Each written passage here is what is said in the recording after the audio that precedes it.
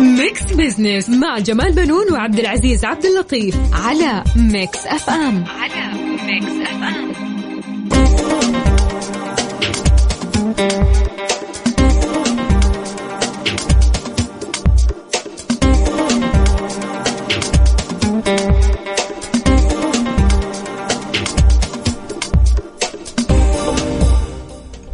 أهلا ومرحبا بكم مستمعينا، أنا جمال بنون أحييكم من ميكس اف ام وبرنامج ميكس بزنس. يشاركني في التقديم الزميل عبد العزيز عبد اللطيف. أهلا ومرحبا عبد العزيز. مرحبا أستاذ جمال ومرحبا مستمعينا في حلقة جديدة من ميكس بزنس. هذا البرنامج يأتيكم كل أسبوع في هذا الوقت، طبعا نتناول القضايا الاقتصادية ونبسط رؤية 2030 بحيث تكون أسرع فهما وهضما. صحيح عبد العزيز، بس حلقتنا اليوم الحقيقة مختلفة، وهكذا طبعا مضى عام وجاء عام جديد، مضى عام حافل بالأرقام والإنجازات ورصيد من المشروعات التنموية عاشتها السعودية رغم أنه عام مر بحذر. طبعا حيث لا يزال العالم متأثرا من جائحة كورونا وانعكاساتها على الاقتصاد، إلا أن السعودية استطاعت أن تعبر السنة الأولى بعد الجائحة بمهارة. اليوم في ميكس بزنس نخصص هذه الحلقة لرصد أهم الأحداث الاقتصادية التي شهدتها السعودية خلال عام 2021. صحيح، وانت ذكرت يعني بعد مرور عام، خلينا نذكر أن الإحصائية لا تزال في تزايد. اليوم تم رصد أكثر من 1000 يعني حالة، ودخلت جدة كمنافس أيضا لمدينة الرياض في عدد الحالات، ونأمل إن شاء الله ما نسمع أخبار سيئة أثر هذه يعني الزيادة الحاصلة، وإن شاء الله يكون في وعي لدى المجتمع. الحقيقة طبعا عبد العزيز، فريق الإعداد واجه صعوبة في رصد أهم الأحداث من بين العشرات التي شهدتها البلاد في مجالات مختلفة، ولو إننا رصدنا كل الأحداث والمشروعات خلال هذا العام لاحتجنا إلى حلقات. طبعا اجتهدنا في رصد أهم الأحداث الاقتصادية وخرجنا بهذه الحصيلة نستعرضها مع ضيوفنا والتعليق عليها. ميكس بزنس مع جمال بنون وعبد العزيز عبد اللطيف على ميكس اف ام.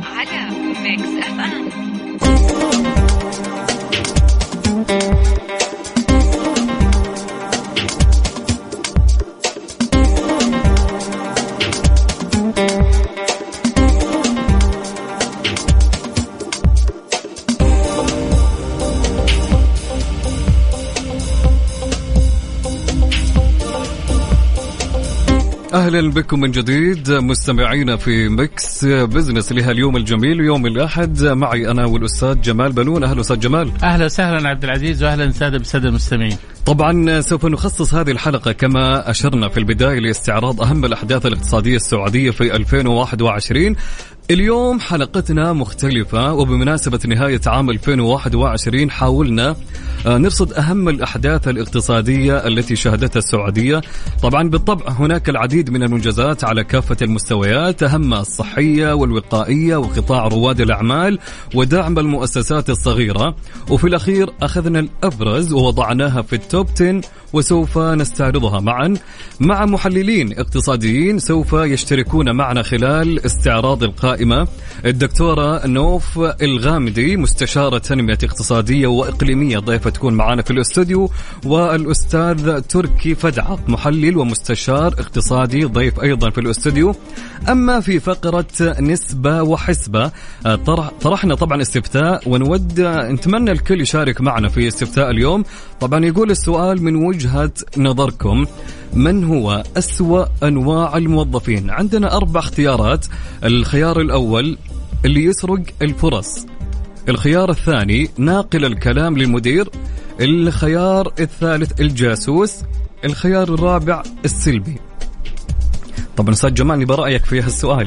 والله شوف، أنا أقول لك حاجة، أنا من بيني وبينك يعني اللي ينقل كلام للمدير ده طبعا يعني كل الزملاء يخافوا منه، شايف؟ لأنه حتى لو جلس كده بعام تلاقيهم هم ساكتين، واللي يسرق الفرص ما أظن يعني حاجة تكون يعني كويس، أكيد باجتهاده وبتفوقه، ولكن الجاسوس ناقل الكلام للمدير ده أكثر واحد هذا هو الخوف منه، الموظف اللي خافوا منه.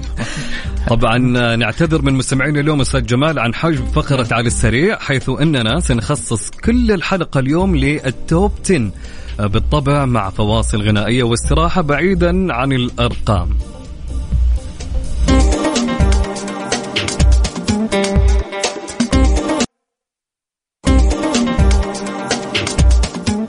ميكس بزنس مع جمال بنون وعبد العزيز عبد اللطيف على ميكس اف ام.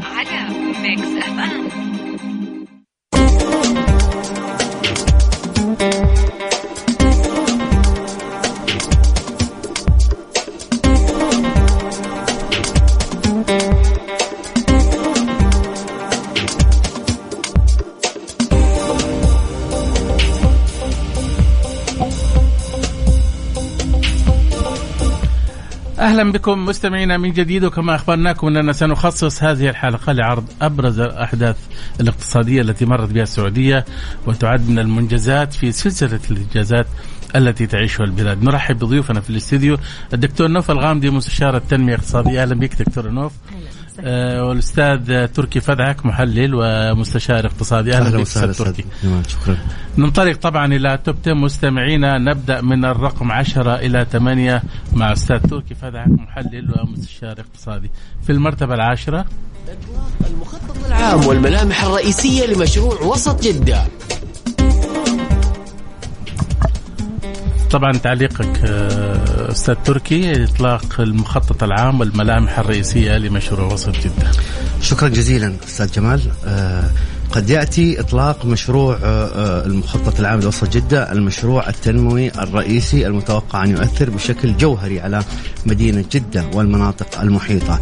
هذا المخطط هو أتى ضمن رؤية المملكة 2030 ولتحقيق أهدافها، وهذا المخطط الذي أطلقه ولي العهد هو يستهدف إلى تطوير 5.7 مليون متر مربع في وسط مدينة جدة، ويهدف إلى توظيف استثمارات تصل إلى 75 مليار ريال بمشاركة رئيسية من صندوق الاستثمارات العامة الذي أنشأ شركة لإدارة هذا المشروع في 2019 وبمشاركة القطاع الخاص.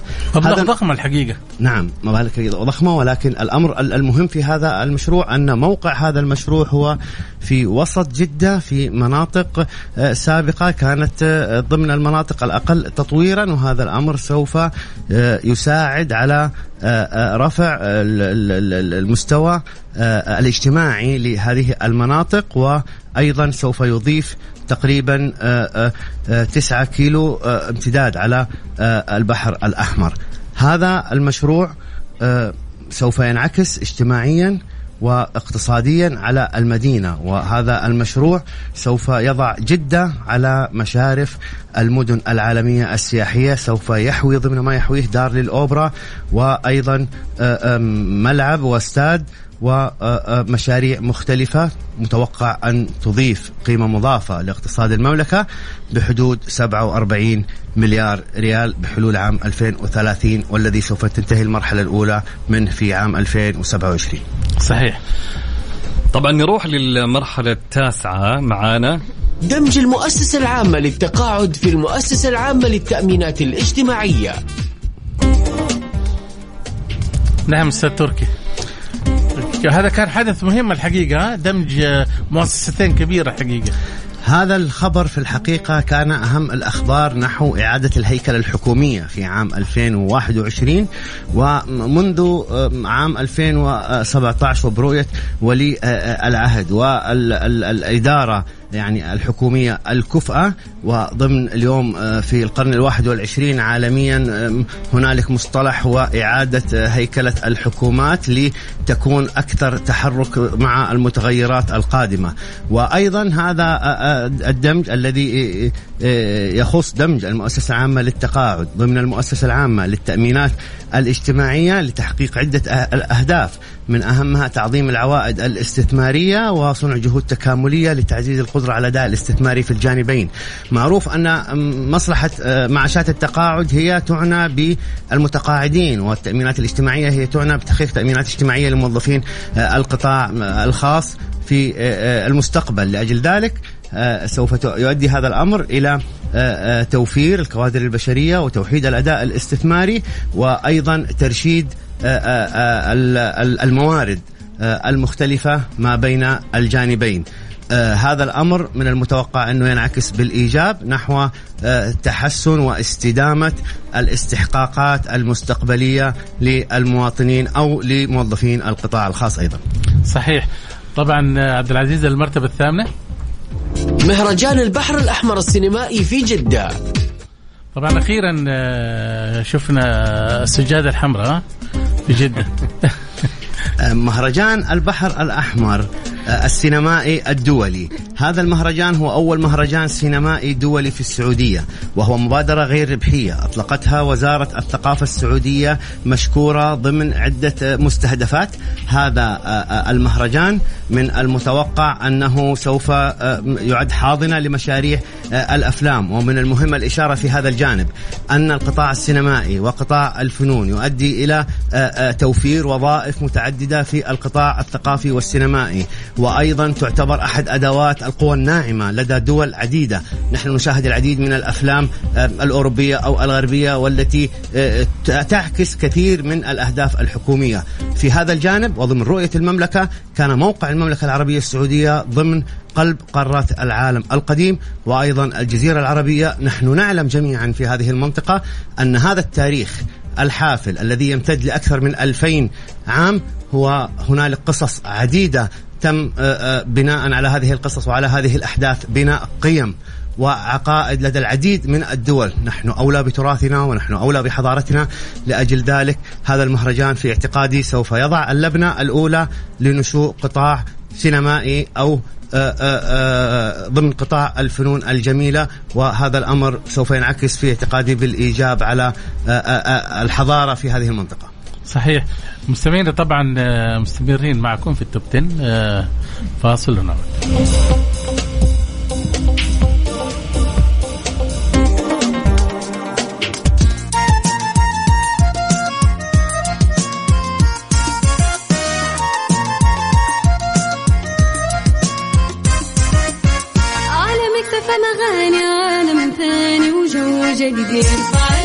أجمل كلام وأجمل معاني ما برمجنا راح تلقى فلة ملها على مكتب مغاني عالم ثاني وجو جديد يرفع الموج.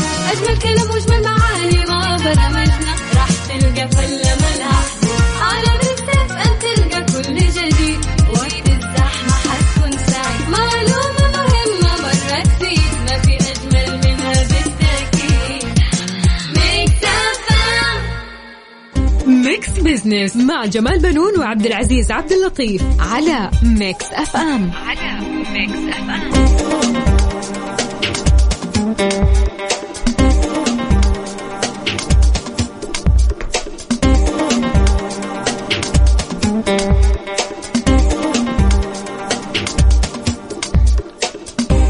أهلا بكم من جديد. نحن معكم في مكس بزنس من مكس اف ام. أجدد الترحيب بزميل الأستاذ جمال بنون. أهلا أستاذ جمال. أهلا وسهلا عبد العزيز، وأهلا بالسادة المستمعين. طبعا نواصل عرض أبرز 10 أحداث اقتصادية في عام 2021 ونستعرض قائمة الأحداث من المرتبة السابعة إلى الخامسة مع الدكتورة نوف الغامدي مستشار التنمية الاقتصادية وإقليمية. أهلا دكتورة نوف. أهلا وسهلا. طبعا المرتبة السابعة يجي معانا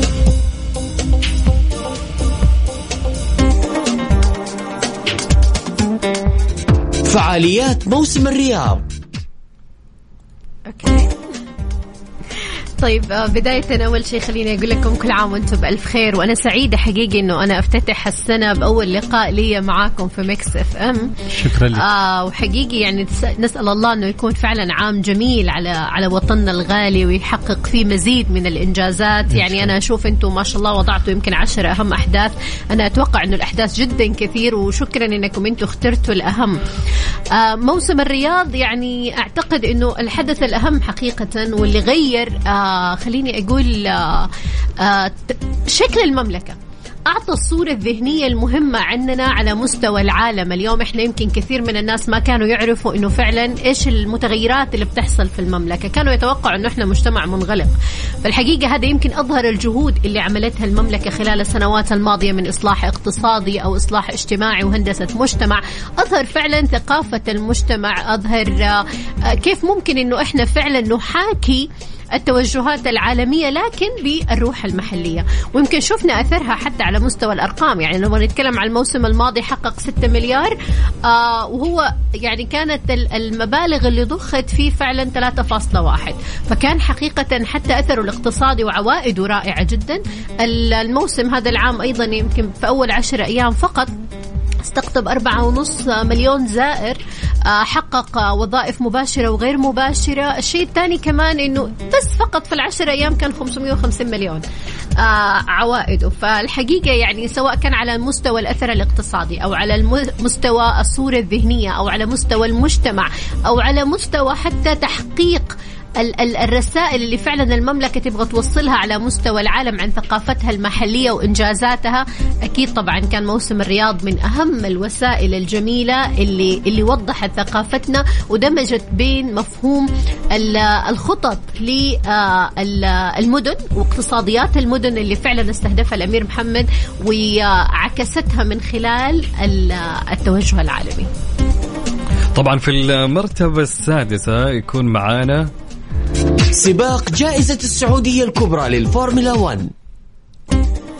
طبعا هذا أكيد كان من الأحداث الجميلة جدا اللي دمجت خليني أقول أيضا المجتمع والثقافة مع الرياضة.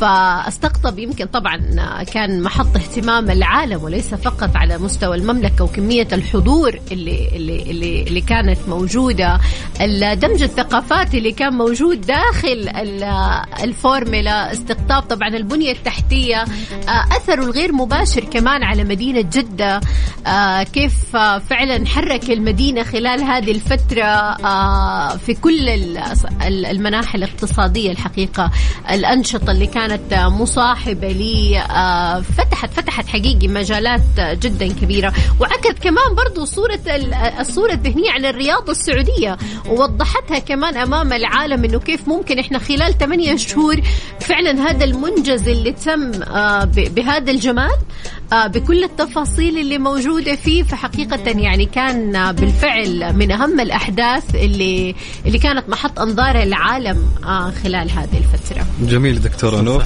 طبعا أستاذ جمال عندنا في المرتبة الكم الآن؟ السادسة؟ الخامسة. يكون معانا ولي العهد يطلق مشروع ذا لاين. مشروع ذا لاين يعني اليوم المملكة ويمكن لو لاحظنا خلال الفترة الماضية استهدفت حقيقة أن هي فعلا تركز على موضوع المناطق الاستراتيجية واللي فعلا حتحقق من خلالها اقتصاديات المستقبل، وهذا كان التركيز. الشيء الثاني بحكم تواجدها في مجموعة 20 المملكة ما كانت تناقش فقط الملفات، هي كانت تضع النماذج والحلول وتطرحها بعد كده. فاللي صار انه فعلا كل الملفات اللي تم مناقشتها على مستوى البيئة المملكة حولتها الى مبادرات وبرامج واوجدتها من خلال هذه المناطق الاستراتيجية. ذا لاين طبعا منطقة اكيد حتكون من المناطق البيئية المهمة اللي حتحقق من خلالها نمط معيشة مختلف، يعني هي بتحقق حتى من خلالها قطاعات مختلفة سواء كان في الطاقة سواء كان على مستوى الثقافة المعيشية. كيف ممكن نحاكي البيئة من خلال هذه المنطقة، ويكون فعلا في محاكاة خليني أقول الاقتصاد الأخضر بشكل كبير. ويمكن المملكة اليوم ركزت على موضوع الاقتصاديات بكل ألوانها، فعشان كده حنلاقي إنه اليوم الاقتصاد الأخضر أخذ المساحة الأكبر في ذا لاين، وهي اللي حتكون مكملة بعد كده للنمط المعيشي اللي حتتمتع فيه نيوم بشكل عام. فهي حتعتبر الآن النموذج الأهم على مستوى العالم كنمط معيشة مختلف يحاكي اقتصاديات المستقبل خليني أقول النمط الاجتماعي المستقبلي. نعم طبعا عبد العزيز ومستمعينا الكرام مستمرين معكم في توب 10. فاصل ونعود.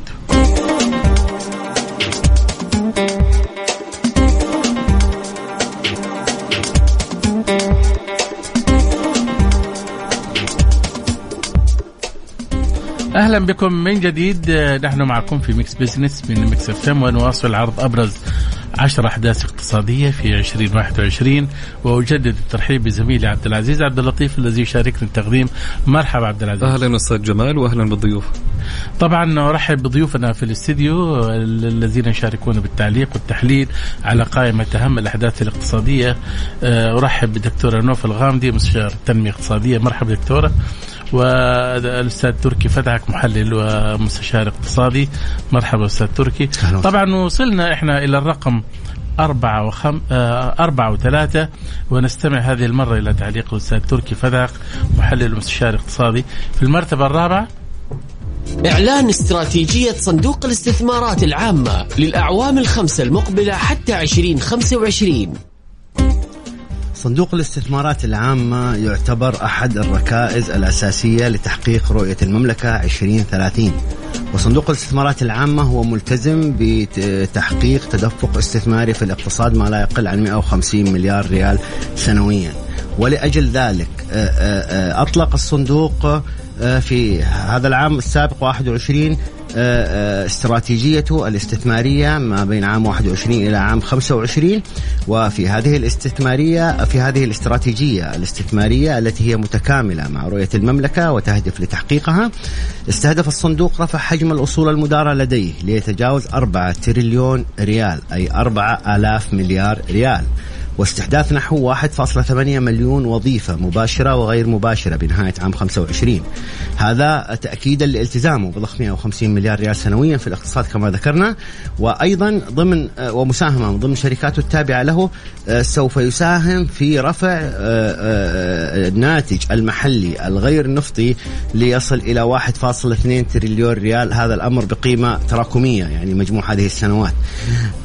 وفق هذا البرنامج متوقع أنه يضخ استثمارات في 13 قطاع حيوي واستراتيجي، وهذه القطاعات يعتبر دور الصندوق فيها دور محفز، لأن التنافسية قد تكون في بعض القطاعات ليست تنافسية كاملة، مما يستوجب تدخل الصندوق لتحقيق هذه التنافسية في هذه القطاعات. ويهدف أيضا من هذه الاستراتيجية لرفع مستوى الناتج المحلي، رفع المحتوى المحلي إلى 60% في الصندوق والشركات التابعة له. الصندوق له دور رئيسي وجوهري في تحقيق العديد من الأهداف الاجتماعية وحتى الاقتصادية في رؤية المملكة. لأجل ذلك يعول في الحقيقة عليه في العديد من المشاريع، ولكن هذه الاستراتيجية تضع خارطة طريق لدوره وعلاقته بتحقيق رؤية المملكة 2030. نعم.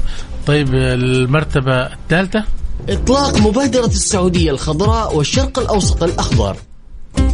هذا طبعا كان مشروع كبير الحقيقة من السعودية ومبادرة جدا رائعة. نعم، هذه المبادرة السعودية الخضراء أطلقها سمو ولي العهد الأمير محمد بن سلمان في شهر مارس من عام 21. وتهدف هذه المبادرة لرفع الغطاء النباتي وتقليل انبعاثات الكربون ومكافحة التلوث وتدهور الأراضي والحفاظ على الحياة البحرية.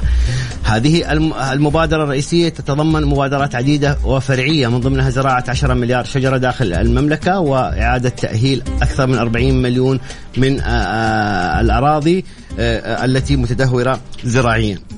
المساحة المغطاة بالأشجار الحالية في المملكة هي منخفضة، وتهدف هذه المبادرة إلى رفعها تقريبا إلى 12 ضعف.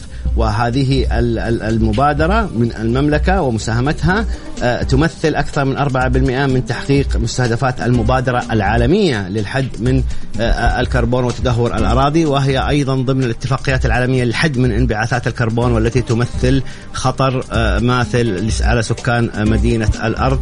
ونتوقع بالتالي أن المملكة كعادتها دائما هي مساهم رئيسي في العديد من المبادرات العالمية فيما يخص البيئة واجتماعيا أيضا في هذا الأمر.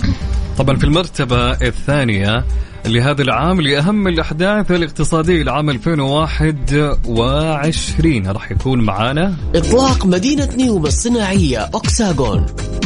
طبعا نستمع إلى تعليق للدكتورة نوف الغامدي مستشارة تنمية اقتصادية وإقليمية.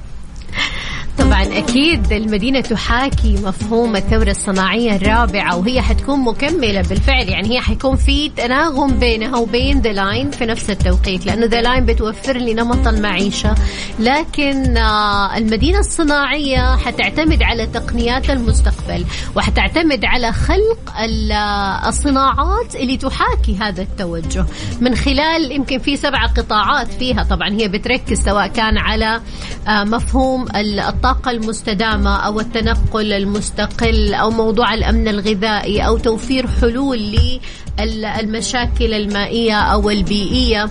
هي بتركز أكثر على مفهوم الاقتصاد الأزرق. عشان كده أنا بقول لك اليوم المملكة ركزت على ألوان الاقتصاديات المختلفة، فيمكن كان تركيزها على الاقتصاد الأزرق ومحاولة استغلال كمان هذه السواحل والثروة المائية اللي موجودة في المملكة كان جزء جدا مهم. فاليوم هي حتكون نمط مكمل للمعيشة مع ذا لاين، فبالتالي هذه حتوفر لنا النمط المعيشي، وهذه حتوفر لنا فعلا اقتصاديات المستقبل اللي بتعتمد على الريبورتات، وحتعتمد على نمط جديد مختلف تماما يحاكي الاقتصاد اللي فعلا المملكة اليوم بتحاكي واللي هي بتركز عليه، واللي بسببه يمكن أنشئت هذه المدن علشان فعلا تكون نموذج عالمي لهذه النماذج الاقتصادية الجديدة. جميل. مستمعينا فاصل ونعود إلى قائمة أبرز الأحداث الاقتصادية مع الأستاذ جمال وضيوف الدكتورة نوف والأستاذ تركي طبعا في المرتبة الأولى. نعم صحيح. لا تروحوا بعيد.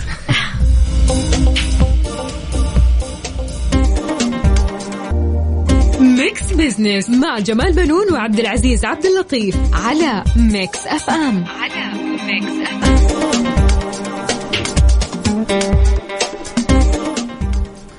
أهلا بكم مستمعينا من جديد. نحن معكم في ميكس بيزنس من ميكس اف ام، ونواصل عرض أبرز الأحداث الاقتصادية في 2021. وأرحب بزميلي الأستاذ عبد العزيز عبد اللطيف الذي يشارك في التقديم. مرحبا عبد العزيز. أهلا أستاذ جمال.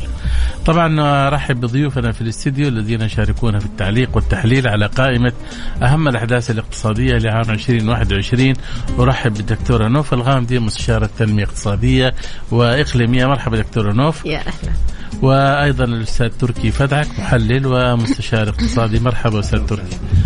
طبعا عبد العزيز وصلنا إلى المرتبة الأولى. افتتاح محطة سكاكا للطاقة الشمسية. طبعا دكتورة نوف الحقيقة محطة سكاكا للطاقة الشمسية هذه كانت من أولى المشاريع السعودية هذه السنة في مجال الطاقة، وأظن لهذا السبب فريق الإعداد وجد أنه هذا المشروع يحتاج يعني أعطوا له المرتبة الأولى. يعني أبى تعليقك. يعني حقيقي اليوم يمكن تعد مشاريع الطاقة من أهم المشاريع اللي اليوم المملكة بتركز عليها، واللي بتعول عليها كمان يمكن خليني أقول حتكون مساندة بشكل كبير للاعتماد سابقا على الاعتماد على النفط. اليوم إنشاء المحطات، طبعا المملكة بتستهدف إنشاء يمكن أكثر من 7 محطات على مستوى المملكة اليوم، لكن يمكن محطة سكاكا لأنه كانت تعد الأهم، خصوصا أنه هي يعني إحنا بنتكلم اليوم سعتها 300 ميجاوات، تقريبا قيمتها الاستثمارية في حدود 302 مليون دولار أمريكي. الحقيقة هي حتكون على مساحة 6 كيلومترات. يعني مشروع ضخم حقيقة، ويمكن أسند كمان لشركة أضخم وهي أكوا باور، وهذا طبعا أكيد يعني بعد فوزها طبعا بعد تقديمها لأفضل عرض كان لتشغيل هذه المحطة. فبالتالي أتوقع أنه هذه حتكون فعلا من أهم المشاريع الفترة القادمة اللي حتستثمرها المملكة. وحرجع أقول لك أنه اليوم المملكة، وهنا يمكن كتبت مقال كامل عنه، موضوع الاستثمار خليني أقول الاقتصاد الذهبي. عشان كده اليوم أنا قاعدة أتكلم يمكن بلغة الألوان، لأنه معروفة الاقتصاديات دايما لها ألوانها المختلفة، في الاقتصاد الأبيض وفي الاقتصاد البني والأخضر والأزرق. اليوم المملكة فعلا استهدفت كل أطياف الألوان الاقتصادية اللي ممكن تستثمرها لتنويع اقتصادياتها بشكل كبير، وهذا يمكن كان من أهمها، خصوصا أنه هي بتملك مساحات شاسعة على مستوى المملكة، فكان مهم جدا أنه هي تستثمر هذه المساحات وتطلق من خلالها أهم مشاريعها اللي ممكن بالفعل تكون مصدر مهم لتنويع اقتصادياتها وتدعم حقيقة الناتج المحلي على الفترات القادمة. صحيح، واضح انه الدولة دخلت في يعني او السعودية دخلت في سباق الحقيقة في انتاج الطاقة المتجددة والطاقة الشمسية. ما ادري استاذ تركي حابب اضافة بسيطة فيما يخص الطاقة. بعض الارقام في ألمانيا 31% من إنتاج الطاقة أصبح ينتجونه المواطنين عبر الوحدات الإنتاج وبيعها للعالم. فيما يخص الطاقة واستهلاك النفط، أكثر من 50% من الطلب على النفط العالمي هو يذهب لوسائل النقل التي تنوع بين القطارات والسيارات والطائرات. وفي المستقبل من المتوقع مع انخفاض الطلب على النفط لأجل وسائل النقل سوف يزيد الطلب على الكهرباء وإنتاجها من الوسائل المتجددة والشمسية سوف يحقق وفر كبير جدا. ولكن السؤال أيضا الذي يطرح نفسه، إذا تم اكتمال الشبكة العربية لنقل الطاقة، هذا سوف يؤدي إلى وفر كبير بالنسبة للناتج المحلي العربي، وسوف تكون المملكة بموقعها هي ومصر هي الناقل الرئيسي ما بين هذه خصوصا بعد الاتفاقية اللي تمت فعلا. نعم، وبالتالي سوف يكون وفر كبير جدا وتخفيف على شركة السعودية للكهرباء إذا تم بعد أن تم السماح للمنتجين المستقلين بهذا الأمر. نعم صحيح. طبعا لو حبيت بس عبد العزيز والسادة الضيوف، يعني احنا طبعا رصدنا 10، ولكن هناك العديد من الأحداث اللي نشوف انها هي ايضا يعني تكون يعني، ولكن عادة دائما معظم البرامج الاقتصادية تختار 10 تكون يعني أقرب. يعني لو حبينا نزيد يعني كم حدث، يعني إيش ممكن نضيف؟ إذا تسمح لي، قد يكون أول حدث سيأتي على بالي إضافة إلى هذه الأحداث 10 هو التقارب السعودي العماني وافتتاح الطريق البري ما بين المملكة العربية السعودية وسلطنة عمان. إن الأثر المتوقع لهذا الحدث سوف ينعكس بشكل كبير على منطقة الخليج، وعلى تخفيض المخاطر الاستراتيجية بالنسبة لإيران، وعلى تحقيق قيمة مضافة فيما يخص الصادرات إلى دول جنوب شرق آسيا، وعلى تعزيز التقارب ما بين سلطنة عمان والمملكة العربية السعودية. وهذا الأمر سوف ينعكس بالإيجاب على الاستثمارات المتبادلة ما بين الجانبين، وأيضا هذا الأمر سوف ينعكس بالإيجاب على تعزيز الصادرات السعودية لأسواق متعددة.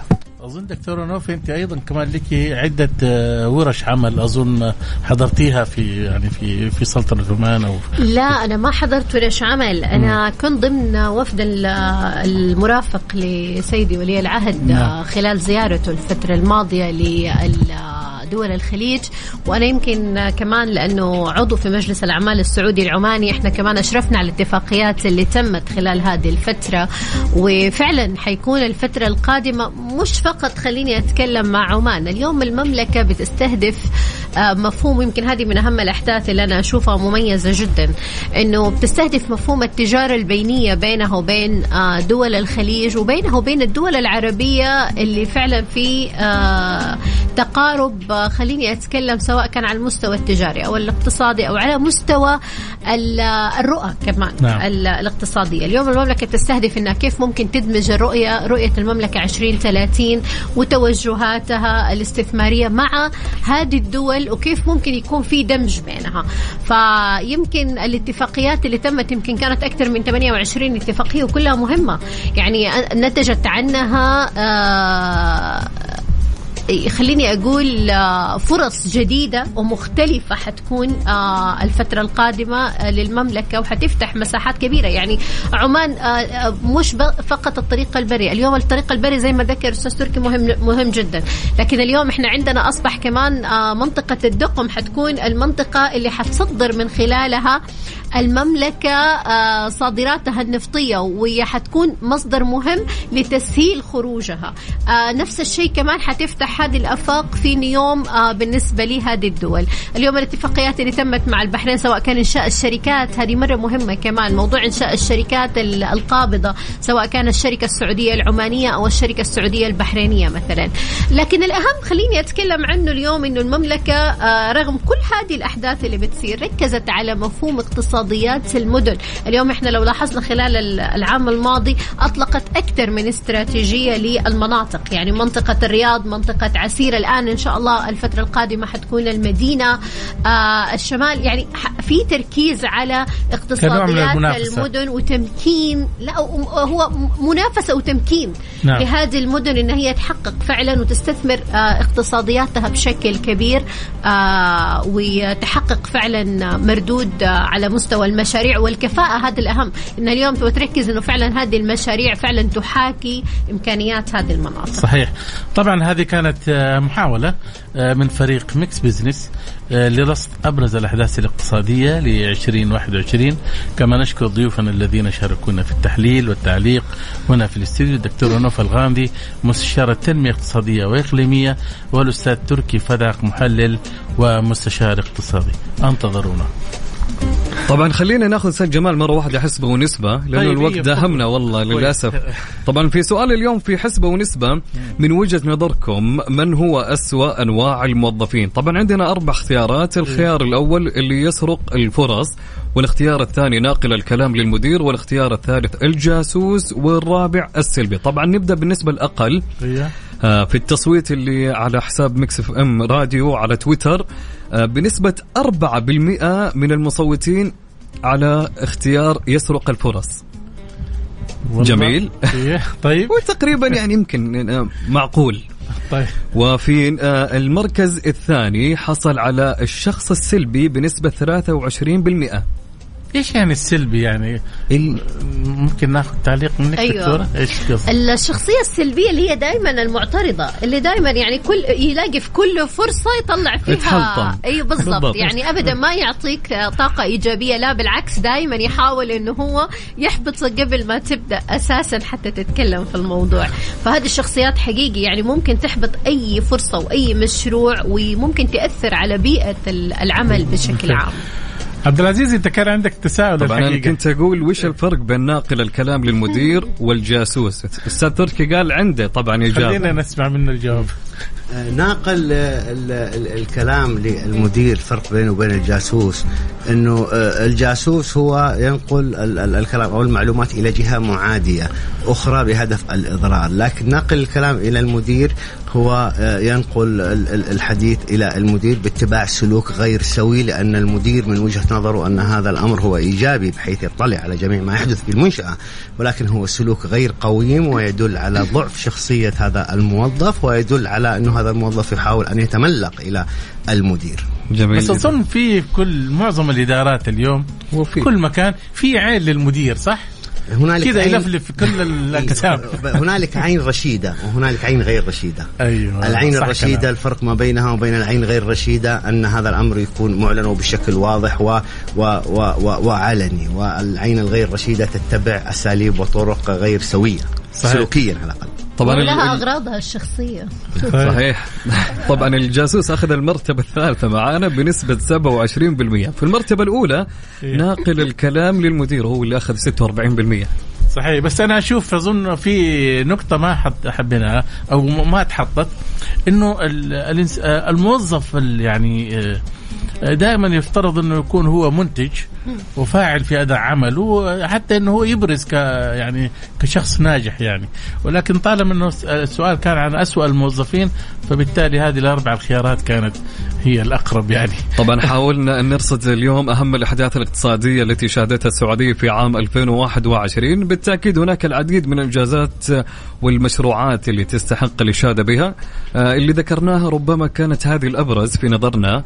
طبعا نلتقي بكم الأسبوع المقبل في أمان الله، ونشكر ضيوفنا اللي شاركونا في التقييم والتحليل، الدكتورة نوف الغامدي مستشارة تنمية اقتصادية وإقليمية، شكرا دكتورة نوف. شكرا يا عبد العزيز. والأستاذ تركي فدعق محلل ومستشار اقتصادي، شكرا أستاذ تركي. شكرا لكم.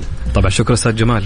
شكرا الحقيقة للمستمعين الكرام، وشكرا عبد العزيز وضيوفنا الكرام أيضا. وحاولنا إحنا يعني نجتهد في رصد هذه الأحداث. الأسبوع المقبل بإذن الله نلتقي بضيوف جدد وموضوعات اقتصادية جديدة. في أمان الله.